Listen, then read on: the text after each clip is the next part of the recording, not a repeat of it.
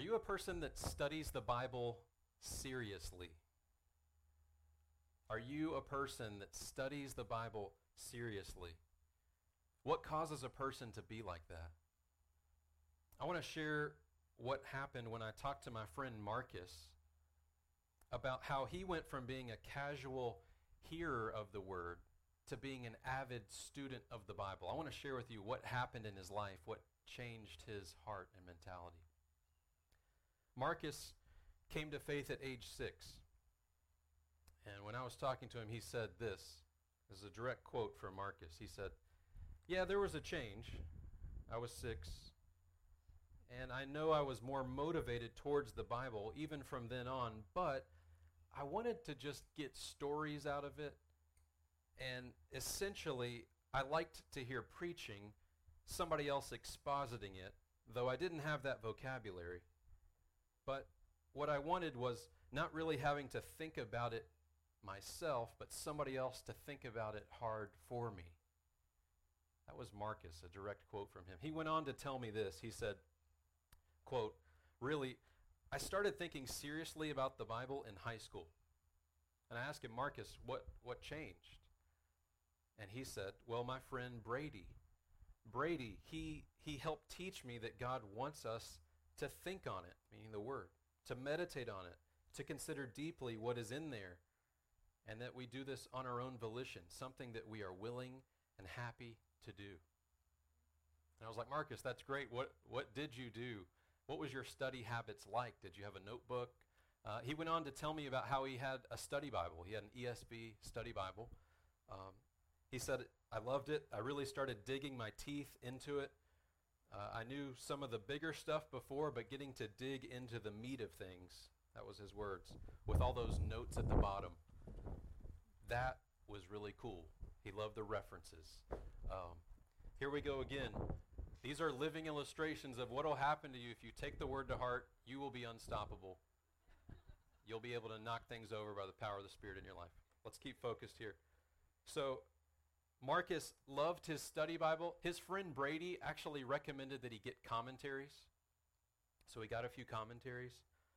But Marcus went from wanting others to think about the Bible to this. Here's where his heart is right now today. I was just talking to Marcus on Friday. Here's what he said. If you're wondering, is he still value the Scriptures? A direct quote from Marcus. He said, "You know, when you get an understanding of how dense and rich the Word is, I see how people spend their life studying it. I see how there's more than a lifetime than we can figure out." And that's how he ended his conversation with me. I was so encouraged talking to Marcus. His view of the Scriptures changed just from having someone else teach him about the importance of seriously taking the Bible. And it doesn't mean you have to have a study Bible and commentaries to do that, but they're helpful tools and they helped him. What's cool about Marcus is not just my friend, he's many of your friends. His name is Jaron Marcus Tankersley. And Jaron, this is not to lift you up on a pedestal. You knew I was going to say that.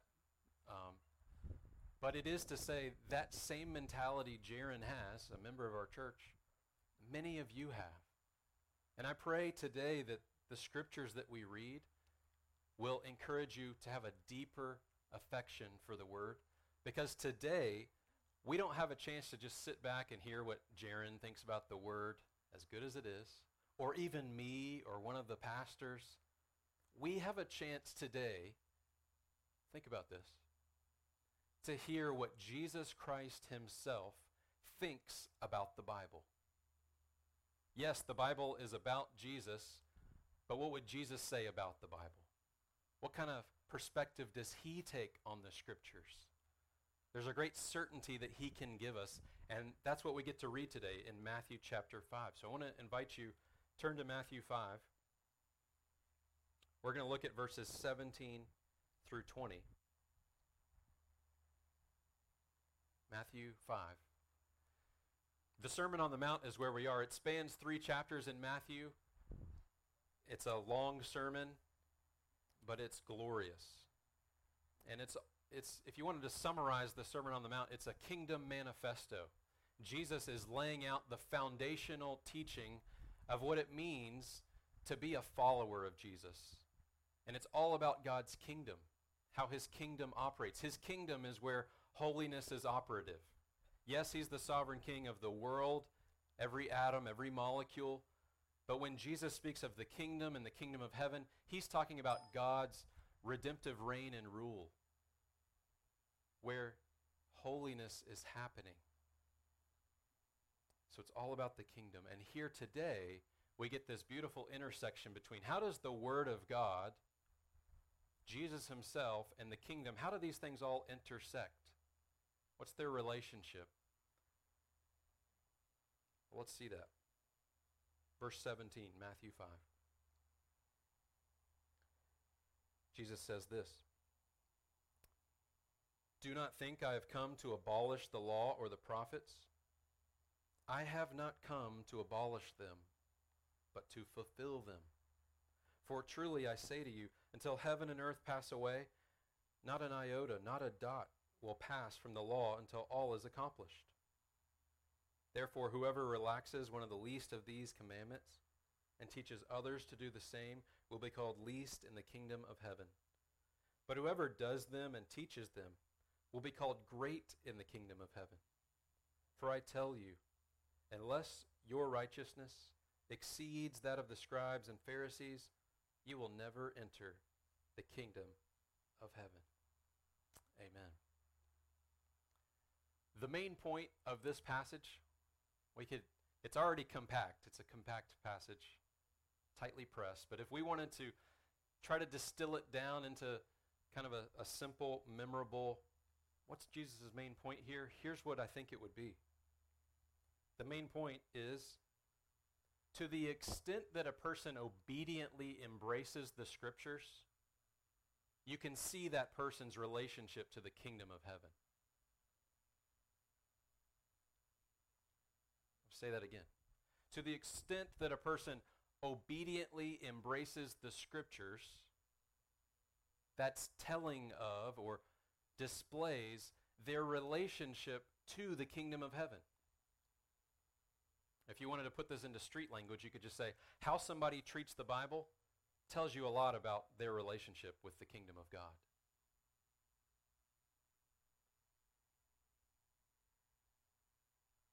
These 4 verses here that Jesus is speaking were spoken on a hillside 2,000 years ago. But they have great power today. And everything Jesus says has great power because it's all about God's Word. God's Word is still powerful today.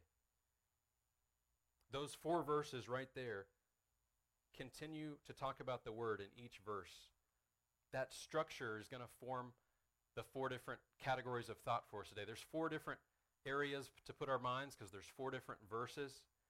This is somewhat of the structure. This is also the points of this sermon. Here they are.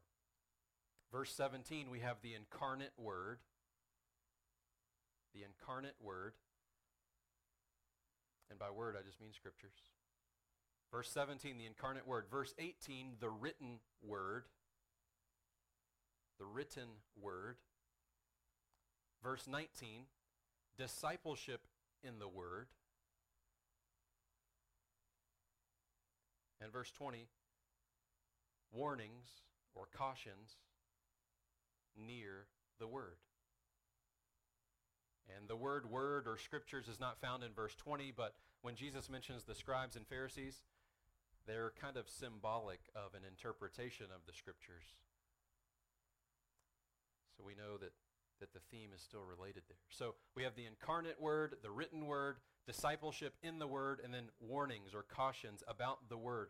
Everything Jesus is saying here is about the Scriptures. And I pray that you will think the same way Jesus thinks about the Scriptures today. Verse 17, if you put your eyes back on this passage, verse 17 is a verse that clears up misconceptions. Verse 18, see how it starts there with that word for?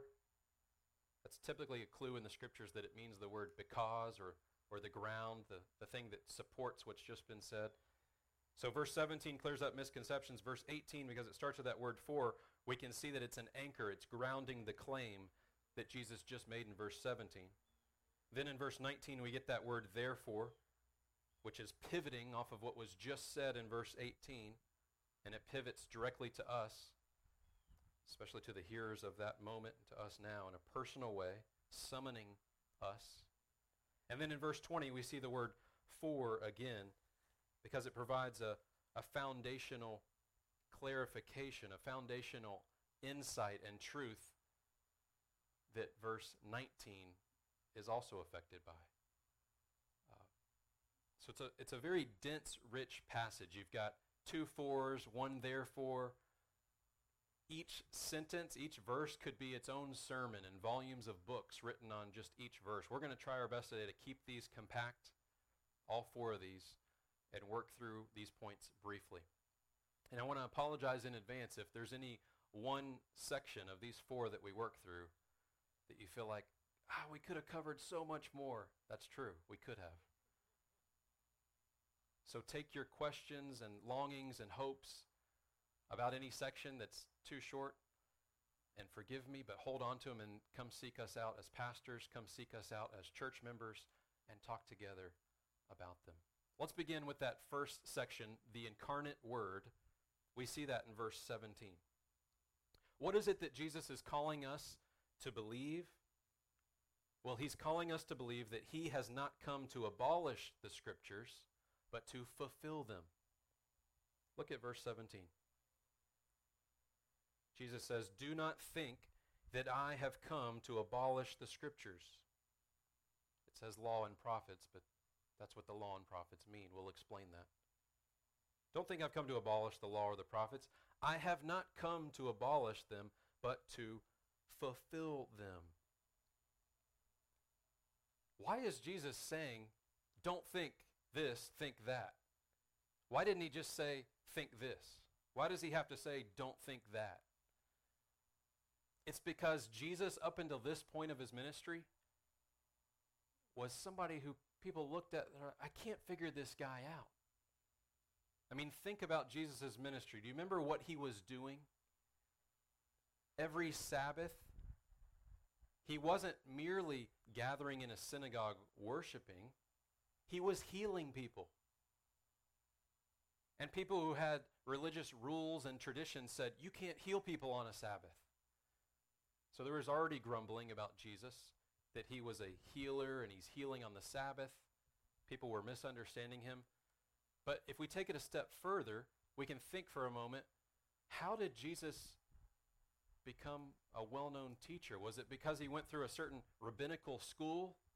Was there a rabbi that he sat under? Did he go to a scribe training academy? He did not. In fact, if you go back a page, a chapter in Matthew chapter 4, Jesus is walking by the Sea of Galilee, and he sees two brothers.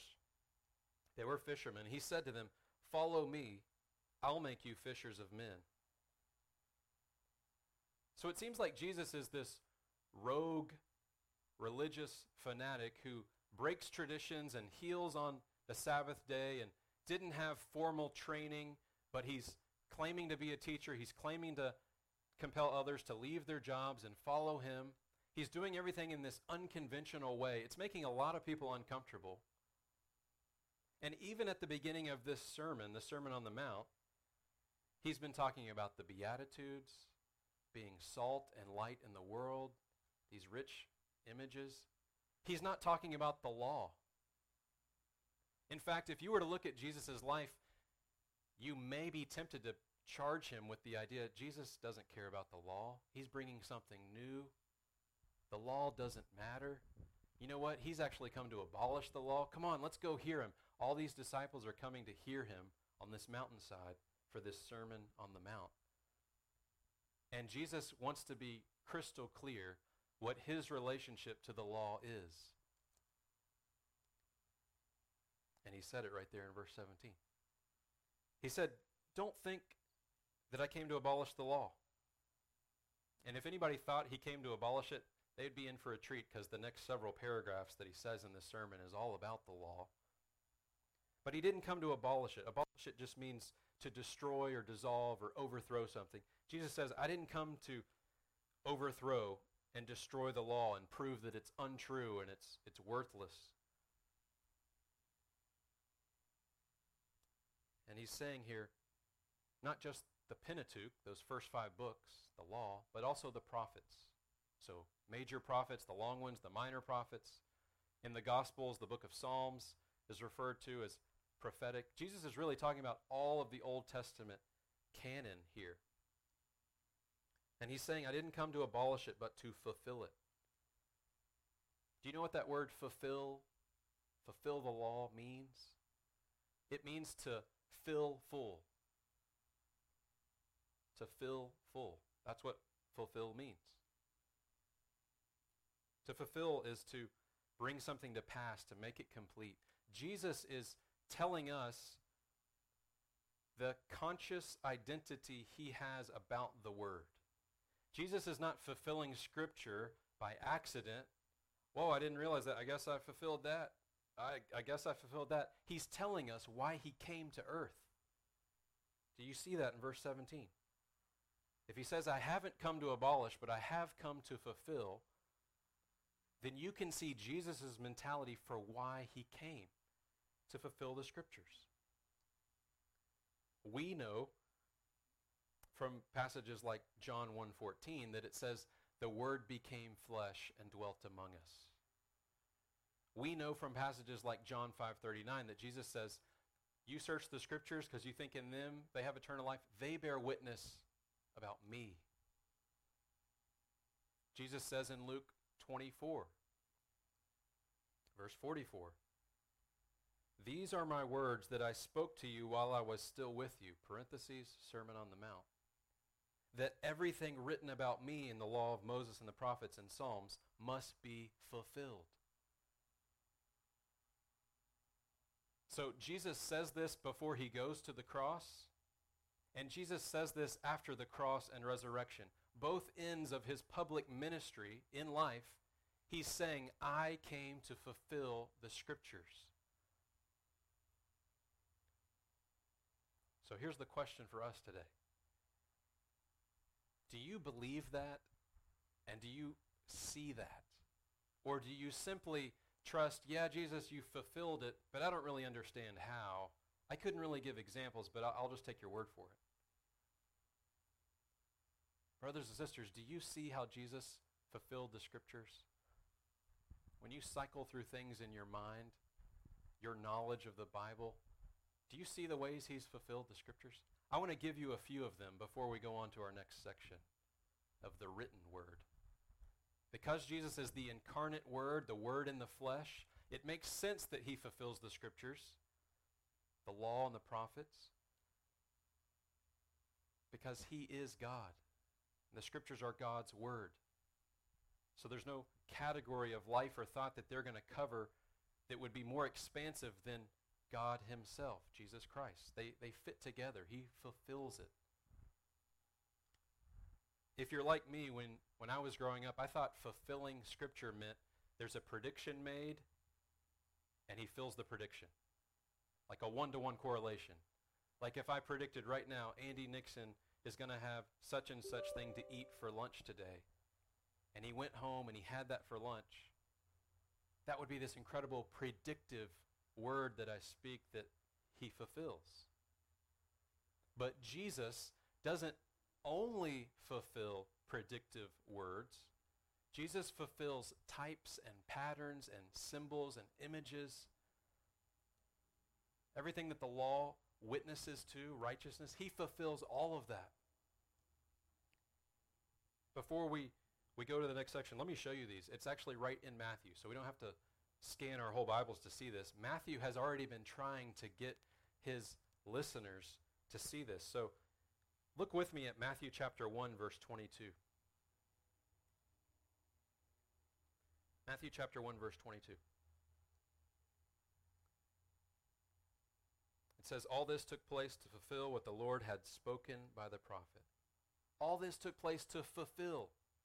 And he mentions the virgin birth. That's from Isaiah 7.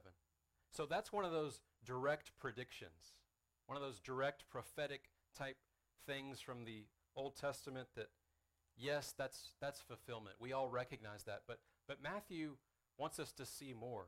Look in chapter 2, verse 15. Chapter 2, verse 15. It says, he remained there until the death of Herod. This was to fulfill what the Lord had spoken by the prophet. Out of Egypt I called my son. That's quoting Hosea 11:1, which was not this forward direct prediction. It was quoted in Hosea as a looking back at a pattern that God had done with his people, taking them out of Egypt. And he says Jesus fulfills that. Interesting. Matthew chapter 2, verse 23, a little bit further. Look at Matthew 2:23. It says, that what was spoken by the prophets might be fulfilled. He shall be called a Nazarene. Jesus is fulfilling the scriptures, but not in just this elementary way where it's so easy to see. It takes study and effort to see. How is he fulfilling the scriptures where it says he'll be called a Nazarene? If you go back to the Old Testament, you can't find a verse that says he'll be called a Nazarene. This puzzles commentators, Bible scholars. What's happening there? We can talk more about this later if you'd like. But in short, we could say this. Isaiah 11:2 mentions the word branch, that Jesus will be this branch, this offshoot out of the stump of Jesse. And the word branch is so similar in how it sounds to the word for Nazarite, Nazarene. Here's the point of this, though. It's not just, ooh, that's kind of interesting. The point is to say, Jesus fulfills the clear, predictive prophecies. Jesus fulfills past redemptive history patterns. Jesus is also the fulfillment, as we see here, of things that are more illusions. Not an illusion, like it's not real, but an allusion, A-L-L-U-S-I-O-N. An allusion, a literary idea where there's wordplay. Jesus fulfills even those elements of the scriptures. Jesus says later here in Matthew 3:15, at his baptism, the first recorded words we have him speaking in this gospel, Jesus says, let it be so now. Let me be baptized by you, John. Let it be so now, for thus it's fitting to fulfill all righteousness. Every chapter of Matthew leading up to the Sermon on the Mount, Matthew has shown how Jesus has fulfilled scriptures, even in Matthew 4:14. Matthew 4:14, it says, so that what was spoken by the prophet Isaiah might be fulfilled. Light has dawned on the peoples. This is from Isaiah 9:1. That was a promise that he fulfilled. So if we take a step back and we collect this body of facts for a moment, and you think, what do I do with this? Here's how you should think. Whether it's a promise in the Old Testament, whether it's a prophetic prediction, whether it's a type, a symbol. A type, I just mean some event that has escalation, historical fulfillment later. We don't have time to go into all the ways that Jesus is the new Adam. Jesus is the new temple. So whether it's a people, a place, something historical that God's doing with his people, Jesus fulfills all of the scripture, and it's bursting at the seams when it says that he fulfills scripture. If you're the type of person that just looks for the exact word for word, give me the prediction about Jesus, and he fulfills it, then you're going to find a lot of those. But there's going to be a lot of things that you don't see because they're illusions, they're themes and types. So I just want to encourage you, when Jesus says, I have come to fulfill the law and the prophets, that is a phrase bursting with meaning that teaches us to see all of the scriptures being filled full by his life. This has application for our lives today. The simple application that it gives us is wake up, be awakened. When you're reading the scriptures, you're reading about Jesus even when you're outside the Gospels, Matthew, Mark, Luke, and John. Wherever you go, you're reading about Jesus. So if you're reading the book of Leviticus and you're getting bogged down, why are there all these sacrificial things happening? That's helping prepare your mind for how sacrifice is related to God's plans. It's preparing your minds to see Jesus as the sacrificial lamb. Jesus as the one who sheds his blood and makes atonement. The themes of substitution, that someone else can take punishment for sin and die in my place. That's a theme, idea, first unveiled in the Old Testament. That's why when people would bring a sacrifice, they would lay their hand on the head of that goat or that lamb or that bull, and they would confess their sins. And while their hand is laying on that animal, showing that they've identified with this sacrifice, the bull would be slaughtered right there. Why would God tell his people to do that in the Old Testament? What's the point of that? The point of that is that's a shadow to the fixed reality of who Jesus is as a fulfillment of Scripture. It's all pointing to him. He is the fulfillment of everything we see in the Scriptures. Let that awaken you to be a student of the Bible. The application for us when we hear that Jesus is the fulfillment of Scripture is not just to say, okay, great.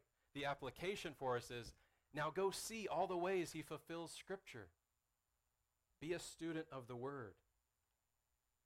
That is motivating. That is awe-inspiring. There's always more to see than what you currently see about Jesus being the one who fills full the Scriptures.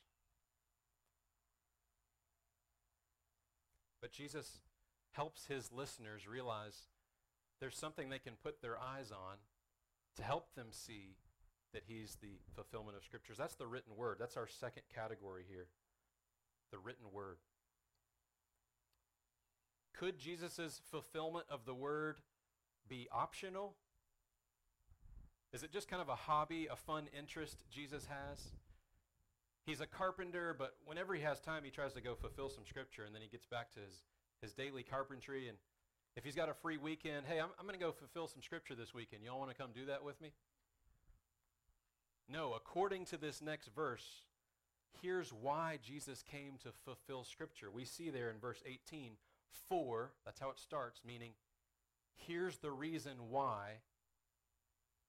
Verse 18, truly I say to you, until heaven and earth pass away, not an iota, not a dot will pass from the law until all is accomplished. The reason Jesus fulfilled the Scriptures is because the Scriptures must be fulfilled. This fits hand in glove with what Samuel was preaching on several weeks ago about the truthfulness of God's Word. That the Scriptures must come to pass. If Jesus doesn't fulfill them, they won't be fulfilled in their entirety. He says there, until heaven and earth pass away, which may sound a little strange. We know that there's a new heavens and a new earth that are coming. Jesus is saying here, the Scriptures are true for all ages of time. It's not like because we live in a modern period, to our perspective, that the Scriptures were really true for people in the 1st and 2nd century, but not so much for us now. The Scriptures are true in all ages. And they're true in a written way. Where are we getting that? Well, we're getting that because that phrase that may seem strange, iota or a dot. Have you ever noticed that? The word iota, that's not really an English word that we use. That's a Greek word. That's actually a letter of the Greek alphabet. It's the 8th letter of the Greek alphabet, the smallest letter. And when Jesus refers to not an iota, so not a letter, not a dot, he's talking about just the slightest little pen stroke. You know the difference. If you're writing a letter to a friend, let's say you're writing in cursive, and you don't dot your I's or cross your T's, a T might look like a letter L unless you put the right dot or the cross across it. Jesus is saying, not an iota, not a dot will pass from the law until all is accomplished. So he's saying the law, the written word, will remain. Every part of it, down to the smallest specks and bits of it, down to the smallest words, because you know, if you change a letter, you change a word. Jesus is saying it's all true. It will all come to pass. There's no wasted letters in the Bible.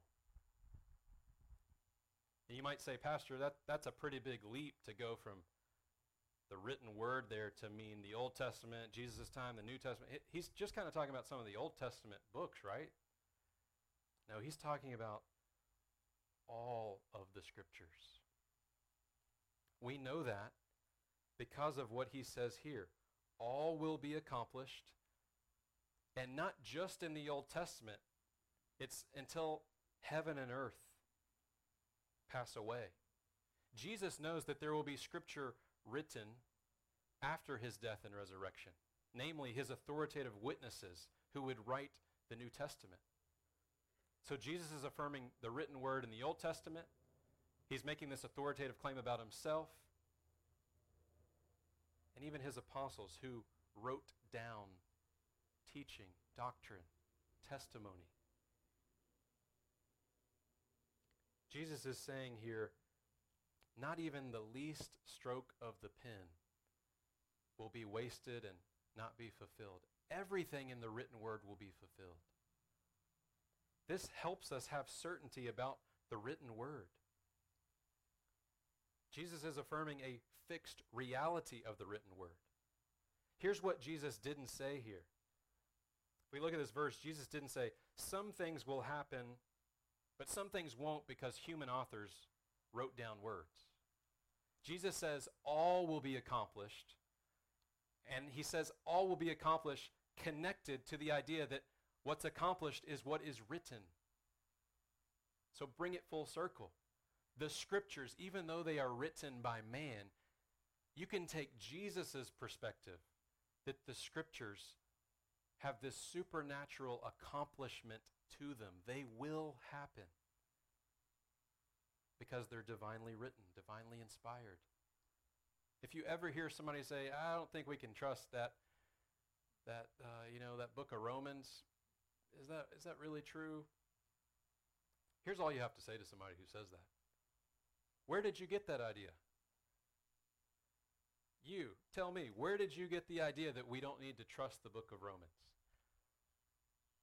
I know that my authority for trusting the written word of God comes from right here of what Jesus says about the written word. Jesus tells us that God's word can be written down. So if somebody believes that it can't be, they have to reconcile with what Jesus said. This works wonders for our certainty that the Scriptures are written. This has all kinds of application for our life.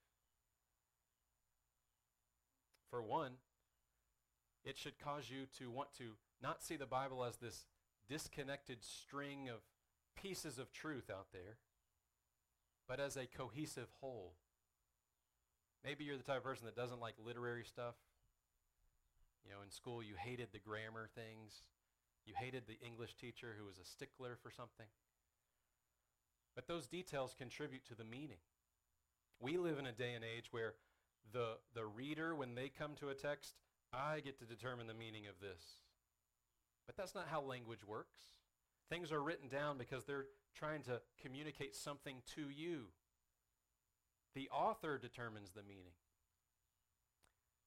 If we determined the meaning of Scripture, then what Jesus said there, all will be accomplished, would fall and falter. But if what Jesus says there, all will be accomplished, the written word, every iota, every dot, if Jesus means there that it's divinely written, then we can trust it will be accomplished. Some application for us. First, one application to our pastor, Samuel. I don't mind you all listening in to an application for him. Samuel, God is very pleased with your doctoral work. An application for us here is that Samuel's doctoral work that hinged so often on language and grammar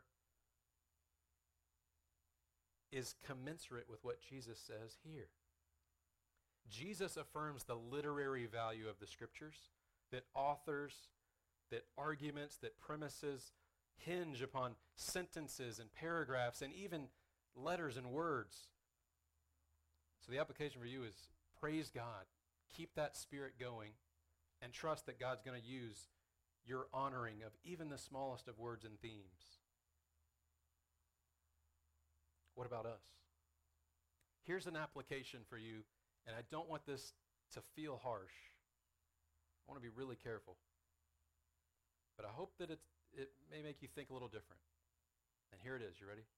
If your primary involvement with the Scripture is a bathroom devotional, you know what I'm talking about? The kinds that just, it's a random verse and here's a few thoughts. That's not bad. That's not ungodly. But if that's your steady diet of Scripture, your main contact with it, you may lose all kinds of rich meaning that the Scriptures have because you're taking away some of the literary quality of the Scripture and it's being cut out, and here's a verse and it's, who knows whether it's in context or not. Here's what I mean by that. This is from D.A. Carson. So this is not me saying it. Here's a trusted Bible scholar. He's a faithful guy. D.A. Carson says it this way.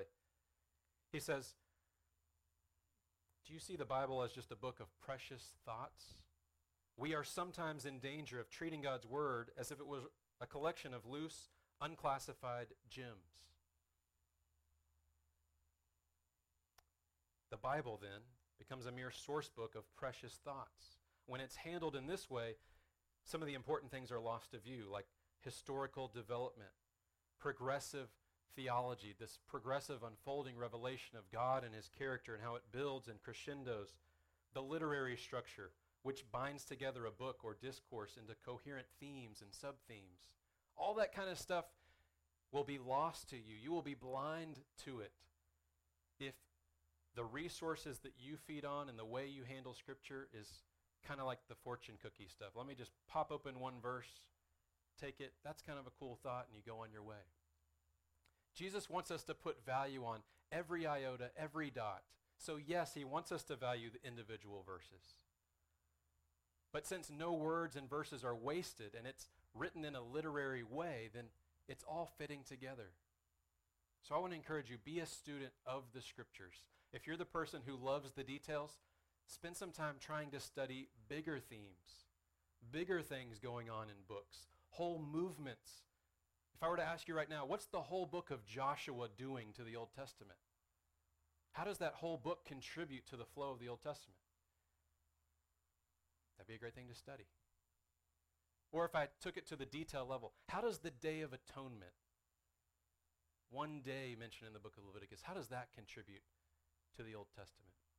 So whether it's big themes or small details, be a student of the Bible who's looking for all different kinds of things that are written, because they will all be accomplished. I hope your Bible study is going well.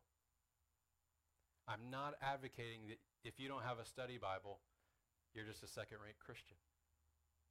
I'm not saying that. Think for a moment, what did the original hearers of this have to do to start applying what Jesus just said to them? They couldn't go out and buy a study Bible. They didn't go out and buy a commentary. There was no personal copy of the Scriptures that they could roll up in a scroll and tuck in their back pocket while they're working. The original hearers of this would have been stirred up with a desire to come to the synagogue and listen intently. They would have been stirred up for a desire, like Deuteronomy 6 tells us, to talk about the law and the prophets when they sit, they rise, when they're with their families and children, when they're at work, to meditate on it. The big, rich themes of Scripture and the tiniest details. Yes, study Bibles can help, and if you don't have one, get one. We can recommend some. Ask us as pastors or ask church members what they have. But you don't have to have that to be a student of the Scriptures. But I'm encouraging you, be a student of the Scriptures. How's that going? How is your rigorous, devoted study of the Scriptures? Some of you are just like me. You might hop online, you might go to Amazon, and you might spend a lot of time reading reviews before you buy something. And you'll put all kinds of time and energy and devotion into researching something. And yet when it comes to the Scriptures, you might be tempted to not spend time and energy and look at resources and look at what people have said about it. I know because I live in the same world you live in. The things that we study and research and seek after are the things that we give our attention to and we're careful about. I'm asking you, is the Scriptures that for you? Do you give careful time, attention, and study to the Word? If you don't, what more are you waiting for Jesus to say? The written Word is inspired.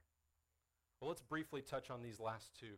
Jesus goes from talking about himself being the incarnate Word who fulfills the Word to the importance of the written Word, and now he makes it even more personal by talking about our discipleship in the Word and some warnings.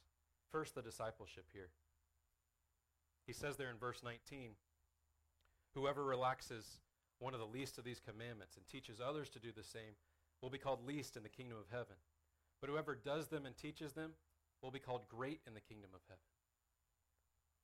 What does he mean by that word, relax? Well, Jesus means to loosen, to loose, to untie, to unbind, to release, kind of set aside. Think of the picture of kids playing around the pool, like a big pool, a pool that's got stamped on the side of the pool, no running, that there's lifeguards, sunscreen, all kinds of things. Think about what happens when the lifeguard, I'm not going to worry about that sign that says no running. The only sign I'm going to worry about is the one that says no diving. That's a recipe for disaster. That's a picture of someone relaxing a command. I'll keep this one. I'm going to untie that command for my attention today. That's what Jesus is talking about here when he says, whoever relaxes one of the least of these commandments. Jesus is telling his hearers, because I am the fulfillment of the law, that doesn't mean your life then has no implication for the law. I'm fulfilling the law because it'll all be accomplished. You must live out obediently the Scriptures because they will be accomplished. So you can't pick and choose what you're going to obey. You can't relax and untie some of the commands on your life. Jesus is rebuking anyone who would see the Scriptures as just a seasonal thing in their life or just a pick and choose. If we're honest, I think one of the easiest ways we can relax the Scriptures as Christians would be this. We can tend to think honoring our father and mother is just while we live in their house, while we're children or teenagers. Jesus is saying we can't relax commandments, and we can't teach others to do the same. Command like that, honor your father and mother, that's a lifelong command. Jesus is saying here that when we think about his commandments, we must see the big picture, the big principles, and also the details. We can't ever get comfortable and complacent that we know enough of his commands. Or we can't ever use the excuse, Jesus, you've given too many commands. He says in 1 John 5, this is love, that you obey my commandments, and my commandments are not burdensome.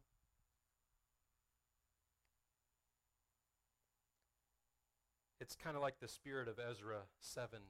In the book of Ezra, chapter 7, verse 10, Ezra, who is a scribe, if you will, a teacher of the law,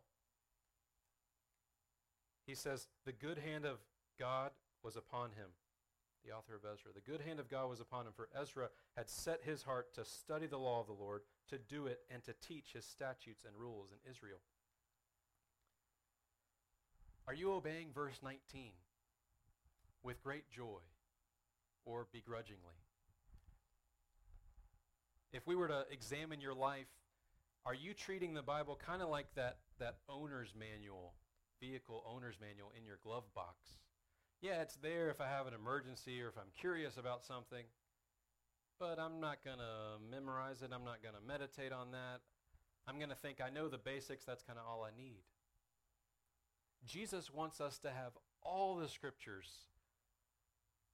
in our grasp because he wants us to do it, to live it out, and to teach it. All the scriptures. Did you notice there that Jesus bifurcates how the word is supposed to affect us? It goes two directions. There's that doing element. We're supposed to live out the word, and we're supposed to teach it. Why is he telling us to do all this? Is he just giving us a list of things to do? No, he said there, those who relax commands will be called the least in the kingdom of heaven. Those who do and teach will be called great. So if you want to pursue greatness in God's kingdom, then pursue doing and teaching the scriptures. And the most natural context for teaching here that they would have listened to would be in the relationships they have with children or those they work with. Teaching is something that we're all called to do. This is a wonderful section right here, verse 19. I think it does press in our lives a little bit, especially those of you who are Sunday school teachers or pastors. You know, we can be tempted that because we're in the Word teaching it, do I really need to study it if I'm not about to teach something?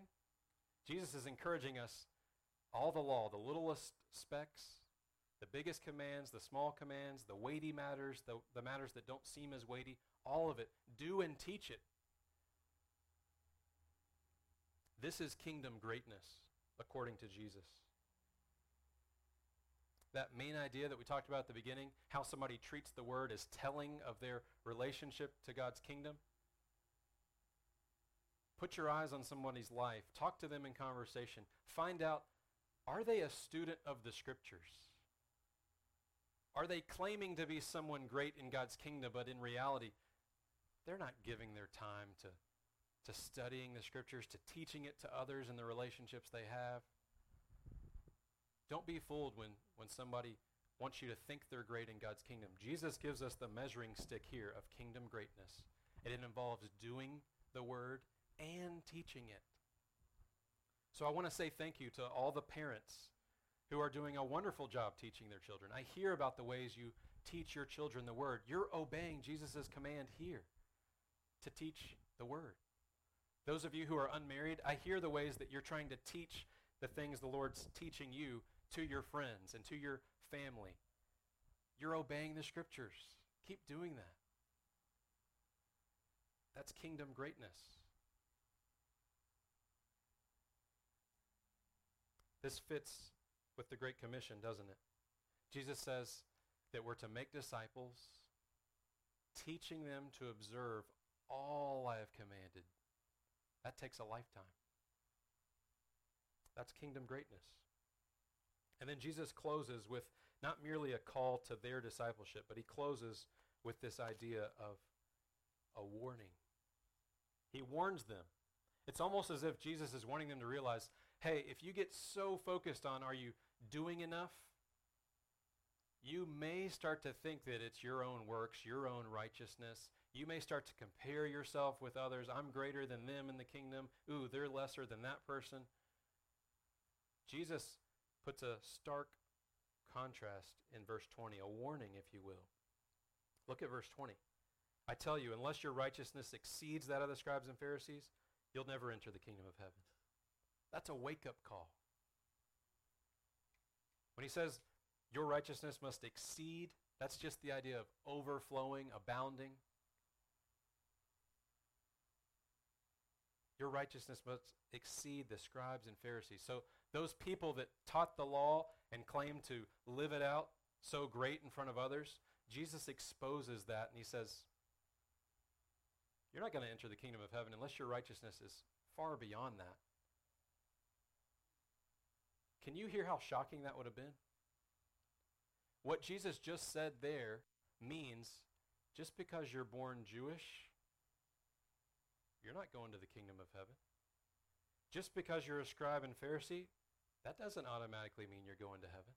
Jesus is in some sense redefining the standard for what entrance into heaven is. He's not redefining it, meaning he's saying something new from the Old Testament, but it's something new to those who began to believe we have Abraham as our father, we're born in the right family.